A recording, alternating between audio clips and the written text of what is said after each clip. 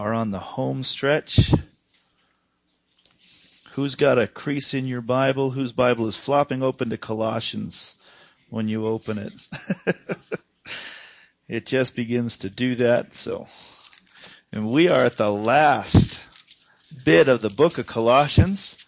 I personally have really enjoyed this time just studying and preparing and learning myself and seeing the riches of God's Word and going slower.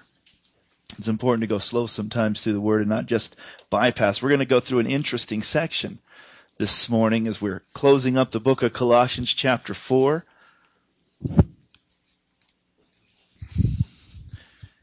Starting in verse 7, we're going to kind of summarize a little bit and close up. So we've been going through the book of Colossians since the end of February. I went back and looked, and February 28th, I think, was the first time in the book of Colossians. We've had a lot of breaks in there. We took a series out just recently and talked about the family and talked about men and women of God and the family order. So we've taken a few breaks. We had Aaron De La Borda come for a few weeks in that. Of course, Dave Ogren came during that same time, Ron Radicke. So we've had a lot of breaks in that time, but we've been trudging through. And hopefully it hasn't been drudgery, but trudging through the book of Colossians ever since. And really, the theme of Colossians is that we are complete in Him. Everything we need is found in Christ, and He is our all in all. Father, as we go into the time of the Word this morning, pray that you would again speak to us. Open up our hearts, our minds, our ears, even our eyes to understand who you are, how the Word applies to us and it can affect us, God, for the better. Oh, bless our time this morning in Jesus' name. Amen. Amen. Remember, the book of Colossians was Colossae was a church in Asia Minor that was founded not by Paul but by a guy named Epaphras, and he went there after hearing the gospel from Paul himself. Went and he brought the gospel to his own people.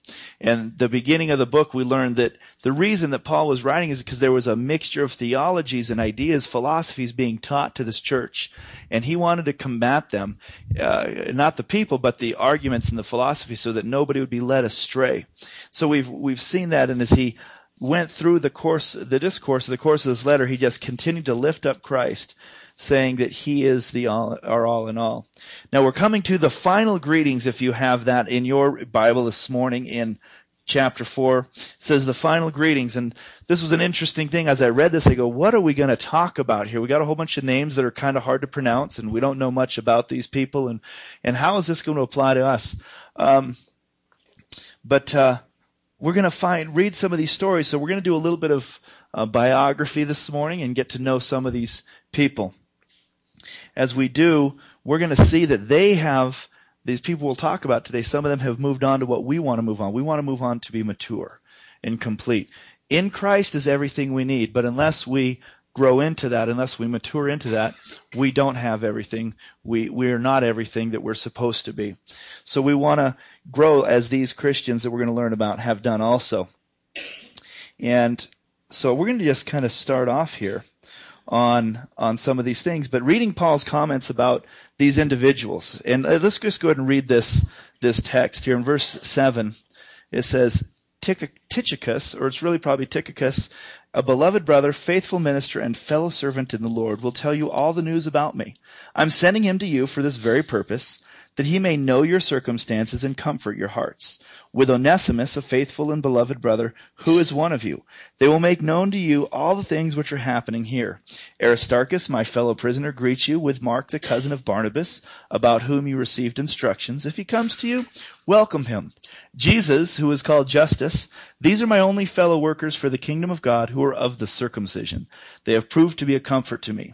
Epaphras, who is one of you, a bondservant of Christ, greets you, always laboring fervently for you in prayers, that you may stand perfect and complete in the will of God.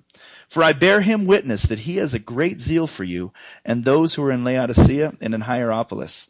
Luke, the beloved physician, and Demas greet you. Greet the brethren who are in Laodicea, and Nymphas and the church that is in his house. In the last few verses here. Now when this epistle is read among you, see that it is read also in the church of the Laodiceans, and that likewise you read the epistle from Laodicea. And say to Archippus, take heed to the ministry which you have received in the Lord, that you may fulfill it. This salutation by my own hand, Paul. Remember my chains. Grace be with you. So we're reading about all these individuals. Some of them you go, oh, that I recognize that name. That name doesn't sound familiar. They've appeared in other parts. But as we read this, it reminds me that the key to any successful team, whether it's a sports team or a military team, I think of SEAL Team 6, you wouldn't necessarily call a military, they'd call a platoon, but it's a team, even as that name, it came out recently in the movie SEAL Team 6, that the strength of every player, of every person, at times those people who do what they do, they're never seen or heard of. You don't know their name. They're just sitting in the background. They're not in the front. But the support team, the successful team, they support, they do things. And sometimes they're just a few select people that are in the spotlight. But every team is made up of key players. And that's this section here. It's talking about the key players of the Colossian church and of Paul's ministry. When I think about this, I think of another team. And I'm going to give you some names. And since we're a small group this morning, once you think you recognize where these names have come from, raise your hand. I'll give you 3 names at the beginning. Vance Brand, Jack Lusma, and Joseph Kerwin. They were together. Anyone on those? Didn't think anyone would get those. That's why I did those first. Okay, let's go to this one. How about Gene Kranz? This one's going to sound familiar in just a minute. Pastor Jeff's going to probably get it first.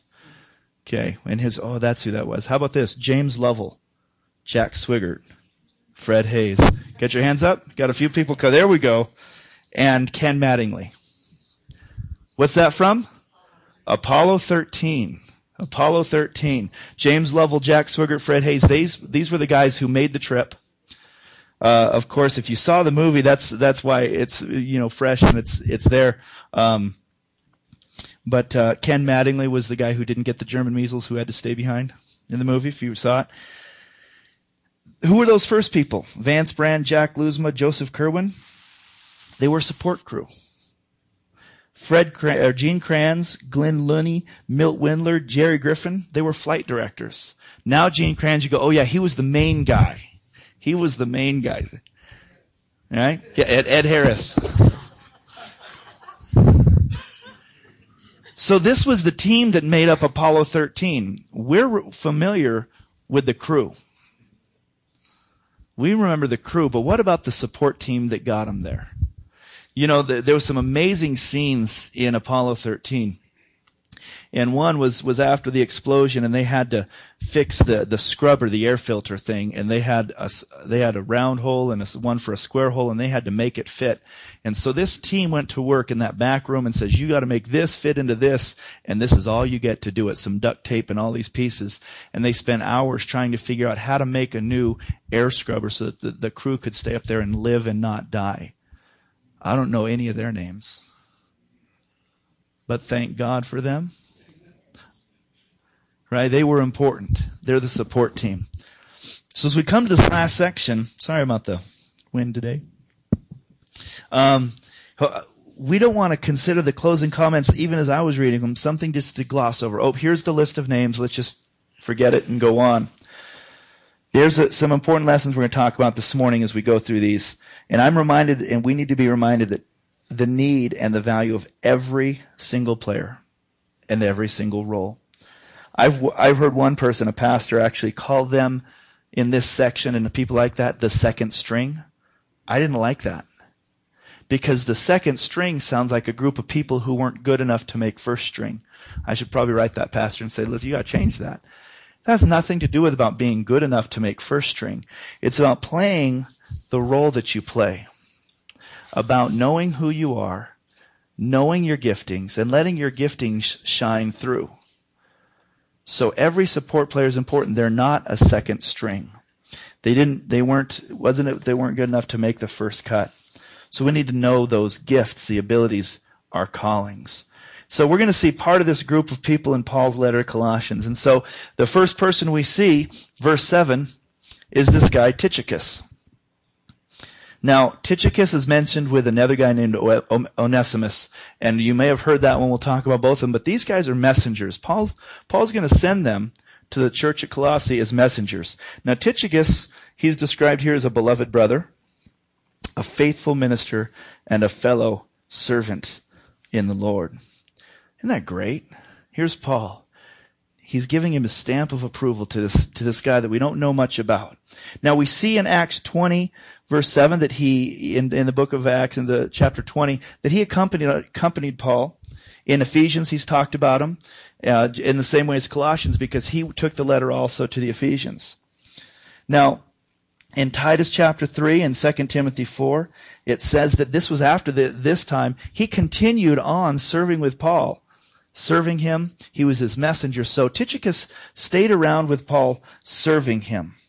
He might even been one of the guys in 2 Corinthians chapter 8 who Paul said they were called messengers of the churches, the glory of Christ. So Paul's spent some time and will continue over the next few years to spend time with this guy. We don't know much about him, but here Paul says he's a beloved brother. He's one of us. He's saved. He's a faithful minister. Faithful. Such an important thing in our lives. Are we living faithful? Tychicus was, and he was a fellow servant in the Lord. He was saying he's not below me, he's a fellow servant. Isn't that great? So then we go on and we see the Onesimus. Now, Onesimus, if you go, I know that name, I recognize that because Onesimus was the runaway slave from the book of Philemon. When Paul writes the book of Philemon, he's talking about Onesimus. Now, Onesimus probably got saved recently. He's probably a young convert, not in age, but recently saved. And he's been with Paul, and Paul's been ministering to him. And in that short time, we see that he's also called faithful and beloved brother. He was from Colossae, and that's where Philemon was probably at. And he says that he was one of you. And we learn also that he was going to be serving as Paul's messenger. Going back, though, if you read the book of Philemon, Paul was going to send him back. And it's kind of a risk. Here he was a runaway slave. He says, I'm sending you back but not just a slave. I'm sending him back because he'll be an aid to you. He'll be a help to you. So you have Onesimus who runs away. And in the Greek, whenever you see the word slave or servant, here's just a little extra.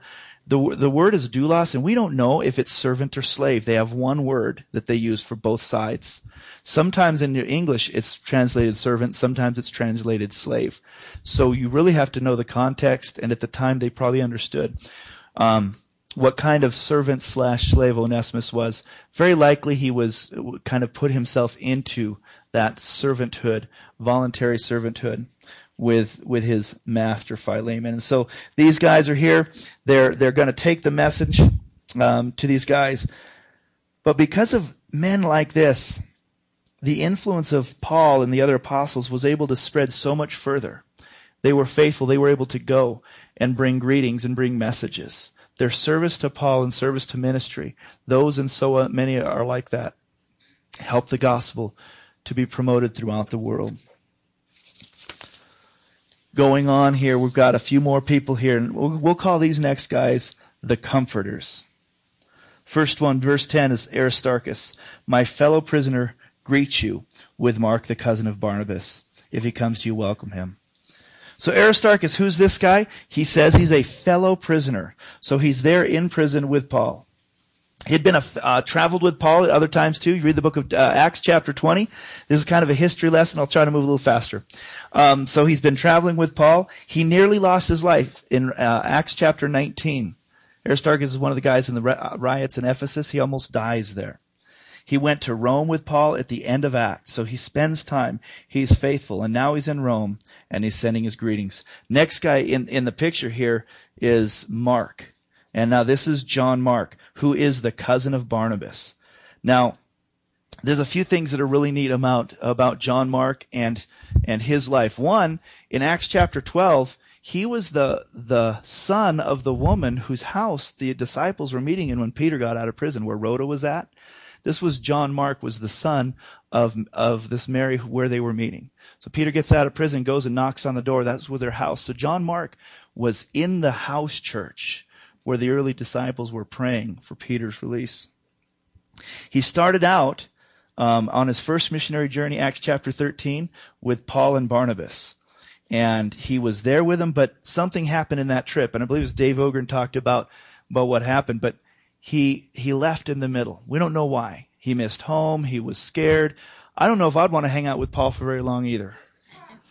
You know, bad things happen, ships go down, riots happen, people get thrown into prison. John Mark left, and that caused a feud between Paul and Barnabas. And later on, we see that Paul and Barnabas were going to go on another missionary journey, and Barnabas said, let's take Mark. And Paul goes, no. And so they actually split up. There's a feud here going on because of this John Mark. So Barnabas takes Mark, and Paul takes Silas, and they go their separate ways. And from this section in here, if you read it, it says, Mark, the cousin of Barnabas, about whom you received instructions. If he comes to you, welcome him.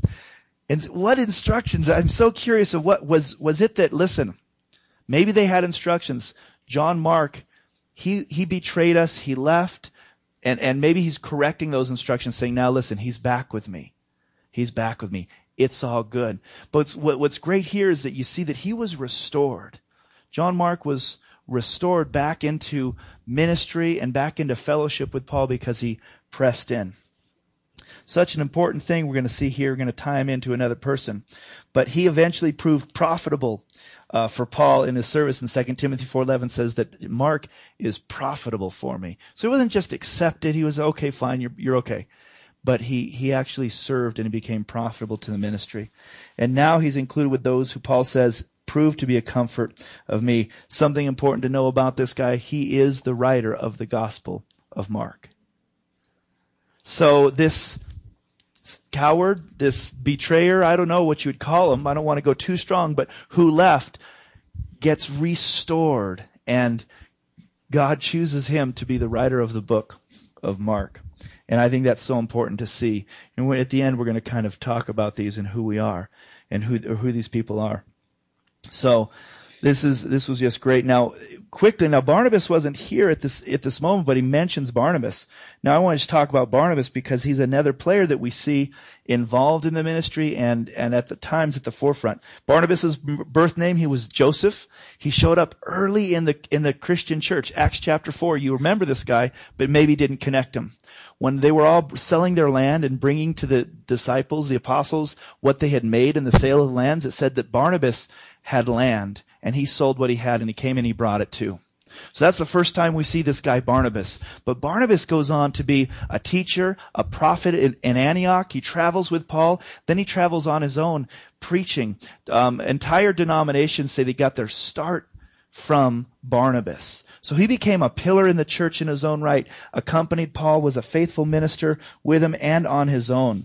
And he was the one who had a heart to see John Mark restored. Aren't you glad that not everyone's like Paul? You know, Paul was just a kind of serious guy. He was like, this is what we're doing. Nope, you're not coming with me. We need to get this stuff done. And Barnabas says, I see gold. We're going to restore him. There's something in him that we see. Now, Paul's got a great ministry. You can't knock it. So it's not that Paul was bad. It's that Barnabas had another part. He had a different gift that Paul didn't have. I just kind of picture Paul just definitely zealous. But Barnabas, his name meant son of encouragement. His name was Joseph, and when they got to know him, they said, no, we're going to call you Barnabas. You are a son of encouragement. This is one of the players we see all through the life and ministry of Paul. In this chapter in Colossians, we see this next one, Jesus, who is called Justus. Little is known of this guy, except that he was a Jew, because it said he was of the circumcision. And he was a fellow worker for the kingdom. So he too was a comforter for Paul. Now here's the important part though. He was an encouragement to Paul. We don't know anything about him, but nobody can produce what they're capable of producing unless they receive the right kind of encouragement. Nobody can produce what they're capable of producing unless they receive the right kind of encouragement. Everybody needs a Jesus Justice who will encourage. Don't know anything about him, but he was just there and he was encouraging Paul. Isn't that awesome? Paul needed encouragement. So we have Barnabas, the son of encouragement. He encouraged that young guy named John Mark, and he made him profitable. And now we see Jesus Justice encouraging Paul. He was a comforter to Paul. Who are we supposed to be comforting? Everyone needs somebody to comfort them and encourage them. Everybody. You can look at your own life and you say, it's true. Sometimes you've gone through times you go, nobody's called me. Nobody's visited me. Nobody's encouraging or comforting me. But don't just wait for somebody to come and encourage you. Be that for somebody else. Even the Apostle Paul needed someone to comfort and encourage him as he's sitting and waiting trial for Caesar. So these are some of the comforters that Paul talks about. And now we're going to go on to another guy we saw at the very beginning, and that's Epaphras. Epaphras he talks about at the beginning of the book, and that's who started the church at Colossae. And now listen to some of what he says about Epaphras. Epaphras, who is one of you, a bondservant of Christ, greets you, always laboring fervently for you in prayer, that you may stand perfect and complete in all the will of God. For I bear him witness that he has a great zeal for you, and those who are in Laodicea and those in Hierapolis. Great zeal. He's always fervently praying. This is the guy who probably didn't like to pray next to him in prayer meetings. He was too loud. He was screaming. He was crying. He was praying. And you're like, Paul noticed it. Sometimes we say we should just pray quietly in your closet. Well, this guy wasn't doing that. Because Paul noticed how fervently, how zealously he was praying. So Epaphras is so important. He was from Colossae. He really had a deep care for those, not just in Colossae, but in Laodicea and Hierapolis. He was also a fellow prisoner. And but what we see here is that he was a man of prayer. He was the man who prayed. He prayed consistently, fervently. Even last week when we talked about that type of prayer, this is what Epaphras was doing. Constantly, always praying zealously, fervently. And he prayed personally. He didn't just say, God bless everyone. God bless the world. God bless Colossae. He prayed personally for the believers. He knew their names and he prayed for them. His heart was set for him. And he prayed not just that God would bless them, but he prayed with a goal in mind. It says that you may stand perfect and complete. He prayed, God, that they would know you and be perfected in you. Much like we could pray, Lord, I pray that Ed would be complete and know you. He wouldn't lack anything, that you would live inside of him, God, and that Corey would stand strong and know you. You begin to name the names of the people. Epaphras was a prayer. He prayed. He prayed. As we move on from Epaphras, we see another guy that you might recognize his name. In verse 14, it says, Luke, the beloved physician, and Demas greet you. Now, most people would probably agree that Luke was a Gentile, though I did read somebody trying to prove that he was Jewish. But he was probably a proselyte to Judaism. And we know a little bit about this guy because Luke was the one who wrote the book of Luke and the book of Acts. Okay, so he's been with Paul. And if you read in the book of Acts, starting, I believe it's in chapter 16, the pronoun begins to change. As he's telling the story, Luke writes the book of Acts. He's talking about Paul and all of his missionary journeys and all the things. In chapter 16, he begins to say us. So that's where I believe he came and got involved and started traveling with Paul. Now he uses us for a little bit, then starts talking about them again. And then verse 20, he switches back to us. We traveled to there. We traveled here. We traveled there. Luke was with him. Now, Luke was a physician. A physician's, that was a noble job. That was somebody of place. It was like a professional businessman, much like a physician would be today. And here is Paul, the apostle of Jesus, who is the great healer, who's traveling with a doctor. You know, I believe that Luke was probably a great help to Paul in a lot of ways, even in some natural things. We know that they struggled even with sicknesses and things like that. And so Luke was here following with Paul, going around, traveling with him, noting the shipwrecks, he himself being part of that. He was used by the Holy Spirit to write the majority of the New Testament. There's more actual written by Luke than any single other person, even though there's more books by Paul. He was faithful. 2 Timothy 4:11 says that Luke was faithful to the end. Don't you want to say that about you? He was faithful to the end. She was faithful to the end. Now, interesting that Paul puts Luke right next to this guy named Demas. Luke, the beloved physician, and Demas greet you. Demas is mentioned 3 times in the Bible, and his story is not as good. We talked about Epaphras being the man who prayed. Demas was the man who strayed. Demas was the man who strayed. Like John Mark, but there's 3 mentions of him. Philemon 24. There Paul says, Demas, he's a fellow laborer. Right here, he just mentions his name, no title. The next time you see him mentioned is 2 Timothy 4:10. It says that he was a deserter, that he had left me. Demas has deserted me, and you hear nothing more about him. We don't know if he was ever reinstated. Paul never mentions him again. He strayed and maybe was never restored back because he loved this world too much. You know, we're all faced with that of choosing the Lord over the world. Demas chose the world. And on any given day, we've got to really fight because the world offers us some things that we think are pleasing. Christianity is not a bowl of cherries. It's not just roses. Some people just want to paint the Christian life that, just accept Jesus and it's going to be all good from there. I disagree. I've heard your testimonies. You disagree. I don't know who says that. It's crazy. But it's not just crazy, it's wrong. It's wrong because if you promise all good things to somebody and then something bad happens, what are they supposed to think? Well, must be in sin, or God must not be powerful.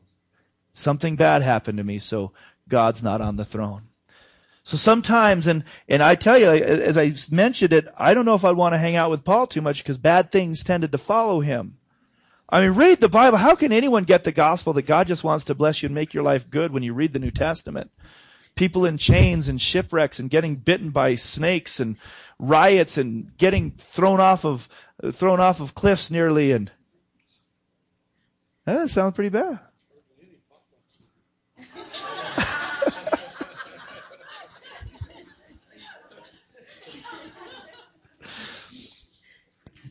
Well, they broke bread house to house. There you go.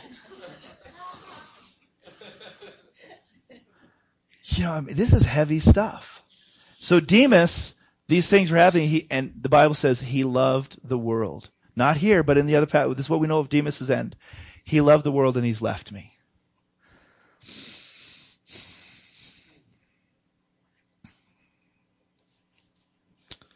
So we had the comforters, the man who prayed, the man who strayed.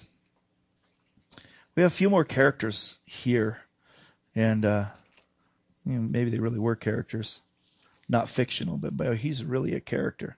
We see after verse 14 and verse 15, it says, "Greet the brethren who are in Laodicea, and Nymphas, and the church that is in his house." This is what we know about Nymphas. One, we don't even know if it was a male or a female. In fact, in my Bible, it says in his house. But I'll guarantee you, one of you says her house. Right? We don't even know if it was a he or a she. Because the construct of the Greek language, it could have been nympha, which is the female, or nymphus. And so the New King James decided to be a male. Some of the other versions decided she was a female. And as far as I can tell, it was just that. going, I just lean towards this. So we don't know much about Nympha. For some reason, I like to think of her as a her, so I disagree with my own Bible, but it's just a thinking. And we could just breeze by because it doesn't say much. Greet Nympha and the church that is in her or his house. And you go, okay, let's move on. Stop. Because there's something great here. Someone who's not known, so much not known, we don't know if they're male or female. But there was a church in their house. This is important. Nympha was willing to open up the home and let the church meet there. Remember, the church is not on Rome's favorite list. So if the church is in your house and anything comes down from Rome, they're coming to your place. And I believe everything I read, that the churches that met in people's houses, it wasn't a small group. It could be a large group because it was the church in the area. So sometimes packed out. You ever had 50 people over for Thanksgiving dinner at your house? People coming in to worship the Lord. When I think of China, and Jane, I don't know if you got to visit too many underground churches or anything, but get into a room of the believers in China, and they're just packed, squished in like sardines, worshiping the Lord. She was opening her house to that. You know, being willing to give what you have is so important. Open-handed living. Even at the threat that maybe it'll cost you something. Your lamp might get broken. For Nympha, it was, wow, what if this comes down bad and they raid my house and I'm harboring Christians? So important. There's people here every week who they open up their home for life groups. They meet in my home. Such a great ministry to let people come and fellowship together with believers. To be part of that place in your neighborhood. You know, you consistently have cars coming over one day a week. People go, something's happening there. And they begin to wonder why, and most of them figure it out quite quickly. Such a great thing to be open with what you have. Going on, there's one other person we see here named. It's down in verse 17. It's Archippus. Now, you compare Philemon with this section in Colossians, and this is what most scholars believe, is that he was probably part of Philemon's house, this Archippus. Actually part of his household, and possibly Philemon's son. And in all likelihood, the pastor of the church that met there. So here's Archippus, probably son of Philemon, pastoring a home church, a house church. And Paul takes a moment to encourage him. He could be discouraged. Things could have been happening. Maybe he was buying into some of the other philosophies. And Paul takes the last portion here and says, say to Archippus, take heed to the ministry which you have received in the Lord, that you may fulfill it. Paul, very last thing, Archippus, don't give up. Take heed. You are called to ministry. Take heed to it. There's something good. You're in the Lord. The ministry's in the Lord. Know that. You are called. Be encouraged. So these are some of the characters that we see in the book of Colossians. We see Demas, who serves as a reminder, a painful reminder to us that we need to remain steadfast all the way to the end. Don't give up. We see others whose whole ministry was simply encouraging or comforting. We see those mentioned like Barnabas, who was in his own right a missionary doing his big ministry. He was in the spotlight. But the things that happened in the first century church in the New Testament, they're due because of people who were faithful. They were faithful to the ministry. They did what they did with what they had. We can't sit back and say, I just wish I was something bigger or better. It was so important to take the messages of Paul to the churches, take the letters. It was so important to Paul that people would come. You know, you could read in some of his letters where he's just moaning. He says, everyone's left me. They've all gone, and I'm here with only so and so. You know, Paul needed that encouragement. The question is who are you? What has God called you to be? What gifts does God want to use of you? Do you want to be included in somebody's letter? Whose letter would you be included in?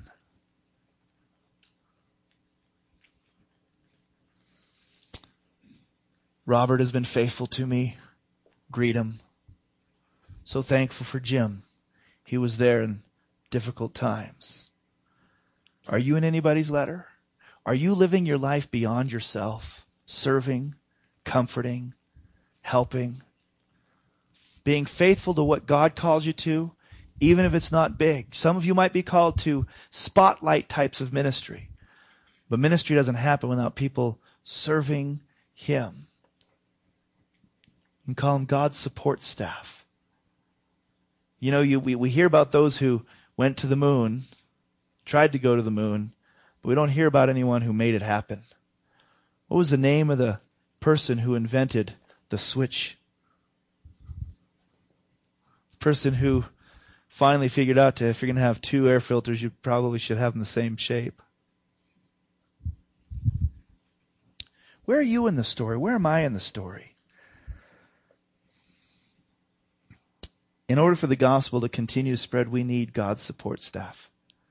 It can't be done by just a few missionaries, a few pastors, a few people in the front. So much needs to happen. So many people need to go to their neighbor. Epaphras, he took the gospel probably just to a person or two and started the whole church in Colossae. And the church flourished. Are we willing to do whatever we can in service to the Lord, whether it's big or small? As Paul talked to Archippus, we could use that as an admonition to us this morning.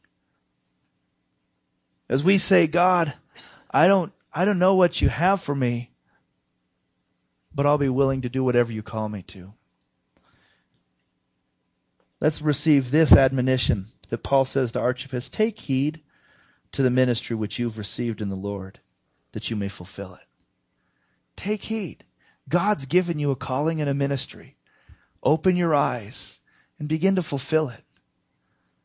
Being faithful, serving the people around you, serving those in your life group. Loving and serving your neighbors. Recently, our house has become the neighborhood kid hangout.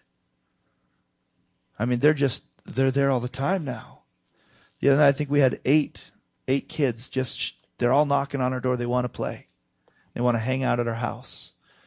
Madeline's got all these girls that are just kind of flocking around her, and she's starting a dog-girl group, and they go out in the evenings around 5, and they get all their dogs together in the street. It's so cute. So the girls come over, and Samuel's got these little boys. You know, I talk about Samuel being that rar kid. Well, he's got this 8-year-old boy who just he's like, looks up to Samuel. He wants to come on. Can Samuel play? It's hard to open up our home to it. They're loud. You know, they're kind of messy. Are you willing to open up your home to whatever God would call you to open it up to? You willing to take whatever it is that you have and just say, God, I'll serve you with it. I'm going to encourage someone. I'm going to help. Take heed to the ministry which you've received in the Lord. Whatever you have, it's from God. Receive it and take heed to it and fulfill it. Fulfill it. Who's God calling you to be? Faithful? A servant? A fellow prisoner? I don't sign up for that one too quick, but I'll do it. You can be a new believer. Onesimus was a new believer. We'll take zealots too. People who are zealous. Just pray like crazy and make you a little uncomfortable.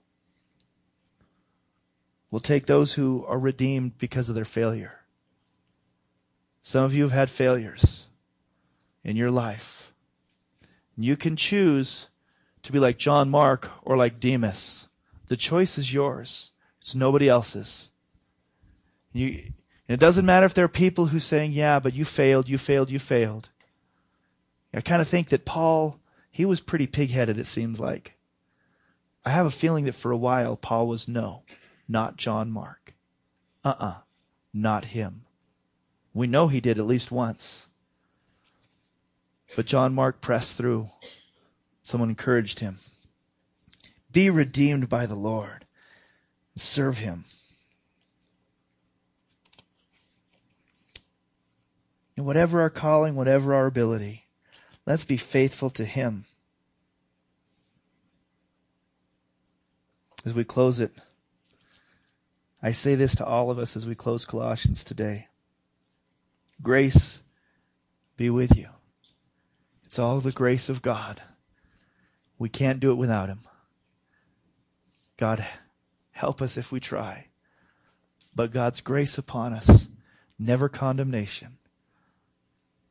Father, as we read this section, there's just a whole bunch of names with people that someday we'll actually get to know. Lord, I pray that you would help us to find life in this passage and understand that you use people, not just the Pauls, God, but you use the Onesimuses,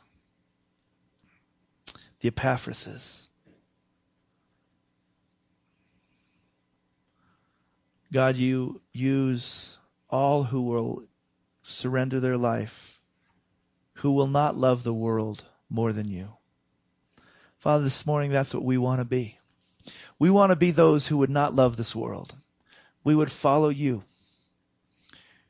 We would accept the things that you put in front of us, and we would take heed to the ministry that you call each and every one of us to. Opening our home, praying for a neighbor, bringing a meal, encouraging someone. Lord, let your gospel be expanded because of faithful men and women like those that are sitting here in this room today. God, let the gospel be preached and souls won, disciples made, lives changed, and on it'll go. Father, we don't deserve to be called or used, but we receive your grace each and every moment of each and every day. Grace be with us all. In Jesus' name, amen. Amen.